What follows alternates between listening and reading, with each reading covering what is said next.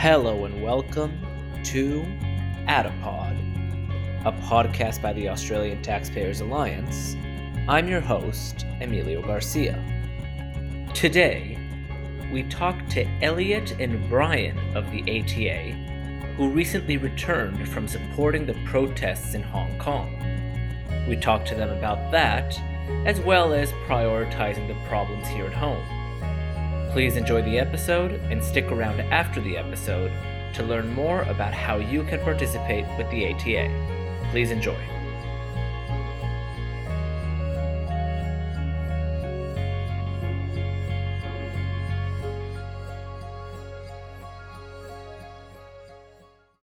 Okay, here we are once again in the Australian Taxpayers Alliance office with Brian and Elliot, who returned recently from Hong Kong, and after getting over some pretty severe diseases that we're certainly not claiming were given to them through tear gas canisters, they're back. And so we want to talk with them about their experience in Hong Kong, what they saw in the protests, and I want to get started off, first of all. We're going to jump right into the middle of it.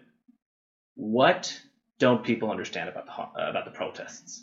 Yeah, so I think one of the key issues is that people think that it's solely about, this ill-thought-out extradition bill that Carrie Lam, who's like the chief executive of Hong Kong, was trying to push through. Cantonese people are pissed off about that bill, but that's like the cherry on top that they're pointing to, going, this is too far. There's all kinds of underlying issues going on in Hong Kong. So just a rough stat, 50% of all housing in Hong Kong is subsidized by the government because of how densely populated Hong Kong is, how many people are there. Housing prices are just ludicrously high. So the government tries to subsidize the cost of some of that housing for half the population there. Now, to varying degrees. Now, the issue, though, is that mainland Chinese residents are immigrating to Hong Kong en masse. As a bare minimum, it's 150 mainland Chinese per day that's actually approved to come across. But then on top of that, you get illegal immigration coming from mainland China. And they actually, from what I've been told by Hong Kong residents, are getting preferential treatment when it comes to accessing, their equivalent of housing commission or housing subsidies. So those are the sorts of things that frustrate people. Then on top of that, Hong Kong's known for, or used to be known for, having street stalls where you could get really cheap meals and having a sort of, a market vibe about it. Now, there are still markets around, but those are reducing. There's less street stalls. Before my last trip to Hong Kong, I hadn't been there in 8 years, and there's a market difference.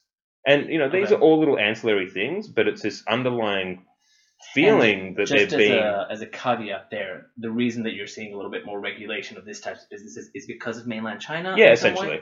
How so? So they feel that, the Communist Party in mainland China is essentially through demographic change with immigration and through, pressures on housing policy and over-regulation on, even just basic small-level business, that they're trying to stifle Hong Kong's culture and, basically force Hong Kong to just become, another part of the wider Chinese community, which is objectively true. And they're frustrated by that. So then all of a sudden, an extradition bill comes along, and that just, that's the straw that breaks the camel's back. But 2 million people don't protest on the street because of a bill. They protest on the street because of all these underlying issues and a bullshit bill added on top. Yes, but the coverage that we saw was people take to the street because of extradition bill. Yeah. It's like, no, people reach their breaking point. Yeah, because of an extradition bill. And because the police in Hong Kong, who are supposed to be representing Hong Kong citizens, are getting more and more brutal and more violent in the way that they crack down on dissent and on, democratic protests. When I was over there, we started out at the protests. They were all very peaceful. As soon as the police arrived, you could just see tensions flaring up. And within a couple of hours, we're getting tear gas shot at us. And, it just starts kicking off. It's a real powder keg over there. That night, a tourist area called TST was, set on fire. Protesters tell me about cops speaking in speaking in Mandarin as opposed to Cantonese and using words like comrade and things like that. And they're like, Hong Kong police Not don't something use those you're words. gonna find in Hong Kong. Yeah, too they're often. like Hong Kong police speak Cantonese. They don't Right. speak Mandarin, and they definitely don't say comrade. So clearly, the mainland Chinese are starting to send police in to try and crack down on this, and it just completely exposes the lie that is one country, two systems. Yeah, totally. Comrade Elliot.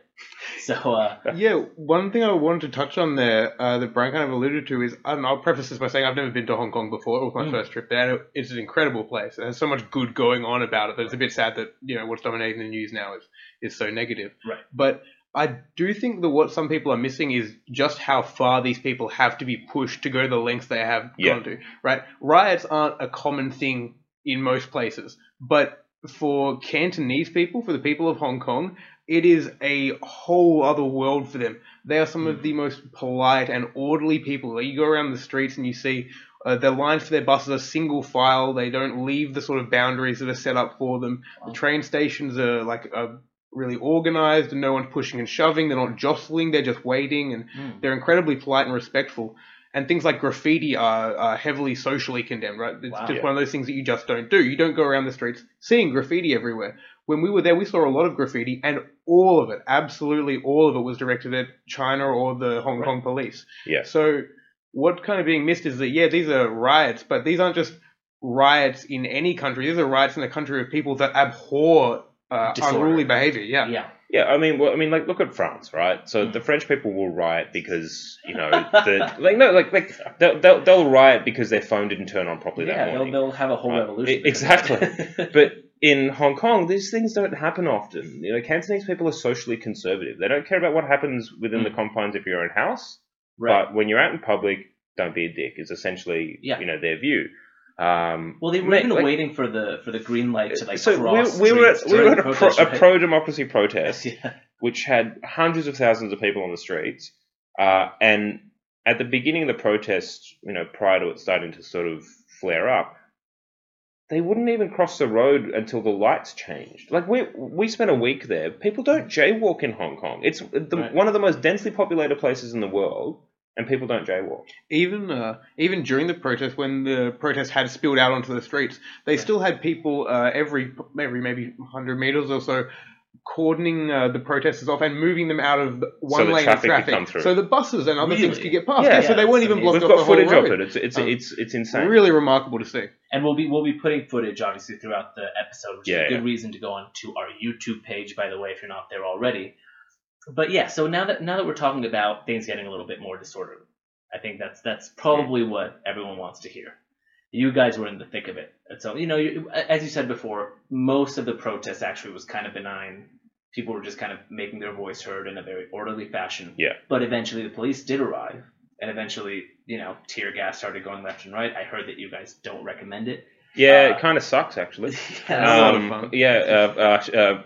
Breaking news, tear gas sucks, just in case you weren't aware. So when we went to the protests, to be honest, I didn't even really think tear gas had come out. I was like, oh, look, I've been to Hong Kong a few times. I speak a bit of Cantonese.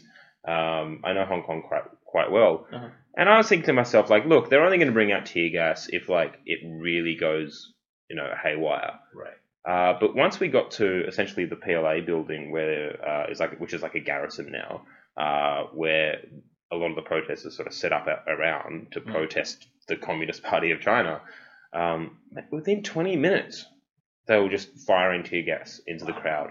I've got footage of it, but I was just setting my camera up, and as I was getting set up to focus in on one of the cops up on a cherry picker, essentially. I just heard the sound and was like, oh, okay, I think he just fired a tear gas canister, and it exploded a few meters away. Within a second, it's just in your lungs, in your eyes. It's crazy. And you were relatively far away from it at that point, right? It wasn't like it blew up right in your a face. few meters. Yeah. So it didn't blow up right next to me. Yeah. So I thought, oh, I've got a few seconds before it hits. No, it's instant. And imagine being right next to it or something. The people that have it go off right next to them. That must be a party. That's actually another thing, is that the correct deployment mechanism for tear gas, generally speaking among Western countries, is that you don't shoot it at the people you want to disperse. You shoot it near them so that the cloud reaches them and they're affected by it and they disperse. Right? But what the Hong Kong police were doing, especially around this PLA garrison building, was shooting it directly into the crowd. And those canisters are, I don't know exactly what speed they come out, but it's very fast. And if they hit you, they will do serious damage. There's a reason. It's not loosely being lobbed by some guy. Like, it's being fired out of a gun. Yeah. Wow, I didn't realize that. That's pretty intense. Although, I mean, I suppose that we're all shocked that Chinese people would be not rough follow to dissent. Human rights I mean, like, general you guidelines. imagine like the impact of beanbag guns that you see, the bruising that can leave. Imagine an aluminium canister doing the same, hitting you in the same place. That is another level of violence. Yeah, I mean, that being said, though, like, the protesters are really well organized. Like, I mean, look, I don't mean to dump on the French. It's not their fault that they're a bunch of cheese-eating surrender monkeys. But they can't protest for shit. Hong Kong people, like, literally, they had, like, a moving barricade system. So they would, like, get, like, traffic barricades and then, like, set umbrellas up around them to, like, cover what they were doing behind the umbrellas, and they would just slowly shift it forward up towards the garrison and then, like, throw back the tear gas canisters. Or what they would do is they would, like, originally what they were doing at first is they were using witches' hats to cover the tear gas before it went off, and then they'd pour water down it to, like, smother the tear gas. Okay. Now what they do is they just put it straight into, like, a plastic bag, wrap it up, and then it can't, witches' release its gas into the air. hats being traffic cones. Yeah, which has been traffic cones. Sorry, I forgot you're a SFO. I just didn't know how many of the people listening to this would know. Australians know. Okay, Australians know. I'm more out of touch than the people that I'm talking to. I'm sorry about that. Yeah, I saw a couple of those videos. What do you think was, once you were there, like the situation when you guys said, oof, this is dicey. Like the point where you were like a little bit more worried. So it's hard to get gas masks in Hong Kong now. The government's trying to crack down on people purchasing them because if they don't have gas masks, then they can disperse protesters a lot more quickly. Right. So we didn't have gas masks on that first protest. And, we managed to avoid most of the tear gas, and sort of then we moved back a bit to where a lot of the press were up on, like, a gantry or, like, a walkway, and were relatively safe. But then as nightfall sort of kicked in, the whole time the police had, like, a big military helicopter, like, flying up ahead. So obviously they were using that to coordinate riot police. And I just started noticing, like, riot police coming down one street, riot police coming down to the right of us. Literally just behind a gate, maybe 5 meters away from us, was another 20 or 30 riot police. And, like, they were basically just encircling the whole area. And I just said to Elliot, I was like, look, if they're going to come in, they're just going to be firing tear gas and hitting anyone in sight, and we don't have gas masks or anything to protect us, so we should probably, like, this is the point that we should clear out. Right. I would have liked to have stayed, but I didn't have a gas mask. So that's when we chose to leave. We actually got given a gas mask later in the week by a protester, but yes, too late by then. And that sort of follows this general pattern of, especially at the MTRs, the sort of underground train stations that run throughout Hong Kong. What the police have been doing when they've cracked down in those areas is that they've been shutting off things like the lift services and the gateways, and then they've gone in force. And that's when the protesters have been badly injured. So it's when you start to feel that they're encircling or boxing in the protest, that's when you've got a short amount of time before things are going to go south in a hurry. Well, that's the video that we saw that outraged the entire internet. Was basically the police pepper spraying these. They'd already surrendered. They were sitting down with their hands up. They'd already surrendered, and the police ran in onto the train, hit them with pepper spray. Had already fired tear gas canisters into the train, and just started wailing on these people. And it's also not just them, like even just general bystanders. So protesters wear black. They wear black shirts. They have gas masks or like that. You can spot a protester pretty easily. Right. The cops just ran into the MTR and were just beating anyone in sight, essentially, because they just shut down the MTR. Well, and I think that a lot of people saw that also as the point that was passed between taking control of the crowds, making sure they didn't get too rowdy, and then just bashing people. Yes, and just getting violent. And I think that showed it. If you're shutting down the elevators and not giving people a means through which to escape, and you're just beating them, that's no longer riot control. Well, they're also trying to punish them after the fact. So at the protest, we got some footage of it. There was a huge truck that was spraying blue dye towards the protesters. And the purpose of that is so that the protesters get marked with the blue dye, so that when they then try and go home later that night, the cops can pick them out and arrest them and beat the crap out of them or whatever. So, which is very innovative. I'm actually okay with police being like, look, we were at this protest, and in this one area here, it got really violent, and we arrested those perpetrators. But to spray people with dye in the hopes that you'll catch them on a train later on, and arrest them for just being at a protest is it's undemocratic, funnily enough, and it's complete bullshit. Yeah. Well, I think that gets to the crux of the issue, and as we kind of look over and see what's happening in a place like Hong Kong and all the real instability that is going on throughout the world, let's turn our attention now to the beautiful oasis that is Australia. rich Western countries. And manufactured outrage, right? Like, yes. This is a discussion we had when we were over there. I'm like, we went to a student protest on the Monday after the big protest on the Saturday. And it was like peaceful. All the kids were well behaved. They were handing out cooked meals for people that were attending and like bottles of water and stuff. And I was watching 10-year-old kids, like a police car drove past the protest, and I was watching 10-year-old kids like angrily screaming at the cops, being like, "Go away!" Wow. And it's like kids aren't meant to not trust police. Yeah. Right. Like, if you live in a society where the police can't be trusted by children, then something's broken. Yeah. So I was talking to Ellie about it. I'm like, I'm seeing like actual legitimate issues of concern here. And then I go and check out, news.com.au or whatever's happening on like morning breakfast news in Australia. And it's an article about like, this footballer fell down some stairs, or like, this guy here has a wacky haircut. What does this mean for... It's just bullshit. This is... an example came up, I think it was last week, maybe the week before. There was a protest in Brisbane for the climate emergency, right? Which is using the word emergency really loosely when you look at what's actually happening around the world. I have a hunger emergency. One of these protesters... so one of these protesters got arrested and said that they plan to contest this charge on the grounds that, having been declared an emergency by local councils around the country, it's valid for them to take action like having a nap on a zebra crossing. Right. And trying to... Yeah. So their argument is that it's such a real emergency that they felt compelled to lie down for a bit.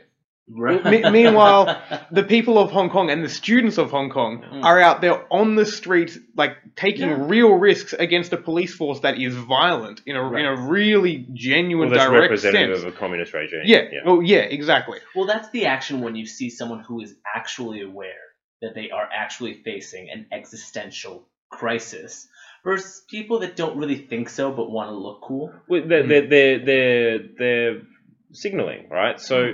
I put up a few posts on my profile about what was going on, and I posted about those kids that were at this student protest, and I'm like, look, these kids are here, they were screaming at police because they view police as a danger to them, which is not okay. And some lefty journalist commented being like, this is just like the climate strike in Australia. I'm like, well, not really, because the people in Hong Kong are facing a direct threat. Right. Now, I'm not here to debate climate science, but even in the worst case scenario, climate change is nowhere near as a direct threat as a communist country like China trying to impose their will directly onto your people, right? Yeah. And locking people up for dissent and all that kind of stuff. But they seem to think that they're both of equal footing, and it's completely ridiculous, and it completely falls apart where the most outrageous stuff we hear from climate activists is, if we don't take action in the next X amount of years, like 10 years or something, everyone will die. And it's like, okay, so if you genuinely believed that your entire family and everyone you ever loved was going to die unless we did something in the next 10 years, you would be going completely crazy out on the streets. Like you would want to put Alan Jones's head on a stick for denying climate science. Of course. But they don't. They draw in chalk at Martin Place and have a lie down. So they don't believe it. It's just, it's bullshit. Well, it is bullshit. I also saw, now we're getting a little too much into climate change, so we'll shift in a second, but I did see an article today about the bravery of the people who took the day off to go to the climate change strike, the climate emergency strike. And, it takes a really brave individual to take I'm not going to school off, today. Yeah, to basically have fun with their friends outside of a festive environment. Yes. While the media kisses your ass. I know that it takes a and huge face amount no crackdown from law enforcement, face no potential. Exactly. Like, people in Hong Kong, they're wearing masks. Mm. They use Telegram to speak anonymously because the government is watching who is doing this. Yeah. The students who went to... There's a leaked recording that I posted on my profile, and we'll include it in this. The day after the student protests, the head of the education board basically admitted in a recorded phone call to someone that the government was trying to get lists of people who didn't go to school that day. So, like, they're not even stopping at adults. They want to know what children are pro-democracy so they can fucking blacklist them. So that's the kind of threat that these people face, and they're getting out there. And now some 15-year-old with a septum piercing has a sign that says, fuck ScoMo. And I'm supposed to say, yes, queen, how or brave. Nas queen, or yeah. Yeah, like, no, you just took a day off school. Yeah, and you held a sign and people are praising you for it. And then we can get into kind of like also the social... You're not brave, you're obnoxious. Exactly. No, but speaking kind of this hyperbolic, obnoxious nature of rhetoric, we actually do have serious issues going on. Yeah, but this is all a distraction. Yeah, well, for example, on both the left and the right, just the impending doom that comes from the other side. For us, it's the socialist millennials. Yeah. And for the far right, it's the Jews or something, or the immigrants. For the far right, it's always the Jews somehow. For the far right, somehow it's it always comes back to shekels. Get a real fixation on that. If you see the word shekels in there somewhere, you're like, oh, okay. Okay, you're a weirdo. Yeah, exactly. Yeah. That's this no, but guy. Seriously, like it. Whenever I see like some right wing, and I mean when I say right wing, I mean actual fucking extremist right wingers. Right. When I see them posting about some great threat, at some point someone brings up, oh, this is the Jews. And it's like, really? They do everything? Yes. Like, yeah. No, it's... I've got Jewish godparents. I had no idea. They never told me. They're so nefarious, Yeah. They can just be people that and they seem kind of nice, but actually, they are plotting for your destruction, brother. Yeah, one... And they're Satanists and hate babies. Yeah, apparently. Like, it's... I never understand the logic. And then you go far left, and it's like, everything is Rupert Murdoch's fault, or something. Yeah. Or far right, or yeah, rich people, whatever. But on both sides, it seems to be just a tiny contingent of people that are out of their mind, and then like an overzealous media, and on the right, it's a little bit more alt media as well, just blowing it out of proportion. And so sure, it's clickbait. But we have socialists, of course we do, and there's these what is the report 85% of millennials are social, university students are socialists.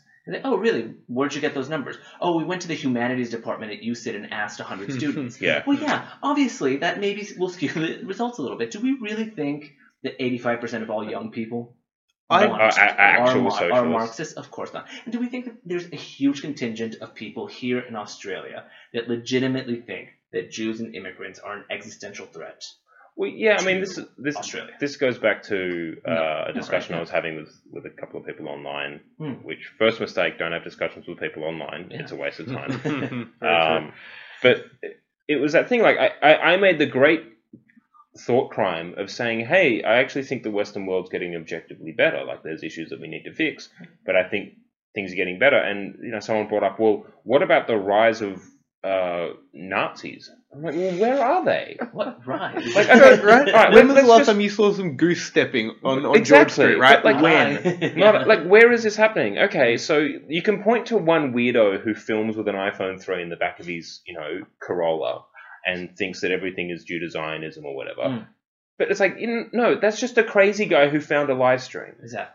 And then people tell me that there's a rise of socialism.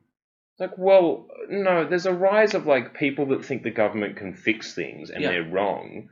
But where are these Marxists? There's a couple... what it is it's vocal minorities on both sides. Yes. And for some stupid reason, we give them attention. Yeah. And we're doing it now by discussing it, but, like... Right. But it's so funny because we look here... And everything's great. Let's be honest. Australia's doing a lot of issues that we want to fix. But that's the thing. Vaping when everything's is illegal, taxes are high. We have things to fix. But, look above us, a few miles that way. I can criticize the government really and not get added quick. to a list. Exactly. I can attend a protest and not worry about some cop beating the shit out of me when I catch the train home. Things are objectively okay. You can go broke and not really go broke. You would still be rich by global standards. Yes. If you went on the dole today. Yeah. Here. We have an underappreciation of how lucky even, like, I'm not saying there aren't people who are doing it so tough in Australia, but the average person who is on the poverty line in Australia is still in the top 10% around the world. Absolutely. Wealthier than millions of people. It's likely that most people listening to this podcast, or most people that we've met, have never met a person below the 10% richest people in the world. Absolutely. It's very likely. Even me from Mexico.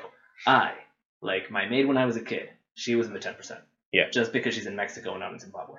Yeah, exactly. It's one of those things where it's like somehow it's outrageous to suggest that actually things in this country are doing pretty well. Yeah. And as a result, there's manufactured outrage, right? So, like, I spent a week in Hong Kong. All I saw was, young people really concerned about their futures, families concerned about what's going to happen, and people really frustrated about an overarching government imposing their will undemocratically on themselves and their neighbors and everyone they care about.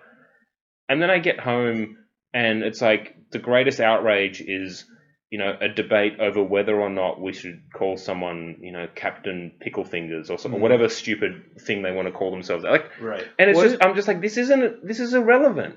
It's not even a 1% issue, and somehow it's across every media channel. What it is Dutch mountains, and what Dutch I mean by Dutch mountains, right? I want to hear this segue.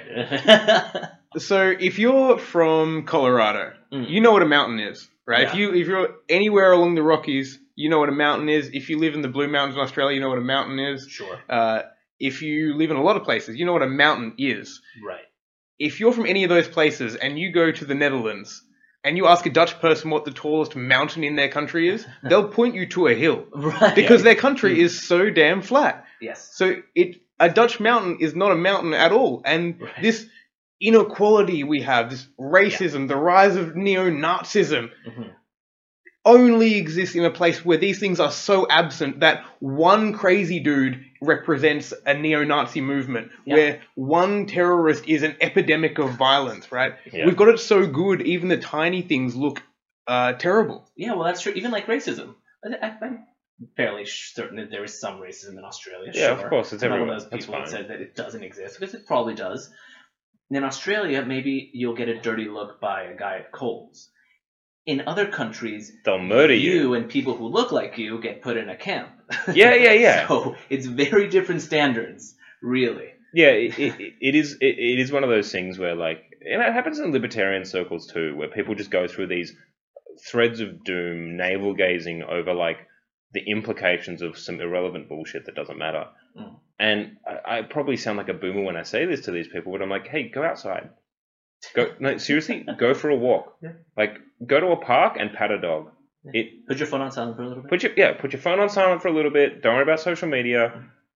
Go and pat a dog. Exactly. And then you'll realize that in Australia specifically, things are actually pretty good. Like, I went on a fishing trip a few months ago. Yeah. I just went up north, and that whole time in the lead up to that trip, I'm stuck in the sort of political environment. Right. So it's like everything's bad and the other side are enemies and everything's going to shit.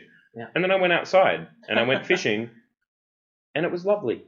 Yeah. And everyone I engaged with, didn't matter if they were just the dude working at Macca's or someone else who was out on a holiday. It was okay. And I drove for thousands of miles, never came across a militia, never had to pay off a border guard before he shot me. Like, no, but you know what I mean, right? Like, for sure. It's there's people here that are running around screaming, saying that like Australia is a fascistic nation or that it's this, that, and the other. No, actually, it's pretty good here. And if it is fascism, you know what? Yeah. If this is fascism, then it has a point, guys. If this is fascism, nothing is fascism. Exactly. Right? But if everyone's a Nazi, no one's a Nazi, and if everyone's a socialist, no one's a socialist. Exactly.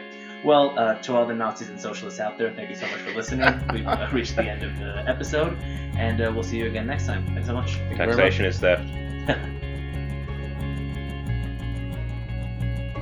Thanks for listening to Attapod, a podcast by the Australian Taxpayers Alliance. If you care to know more about the ATA, visit their website, www.taxpayers.org, where you'll be able to see their mission statement, their projects, campaigns, objectives, and so much more.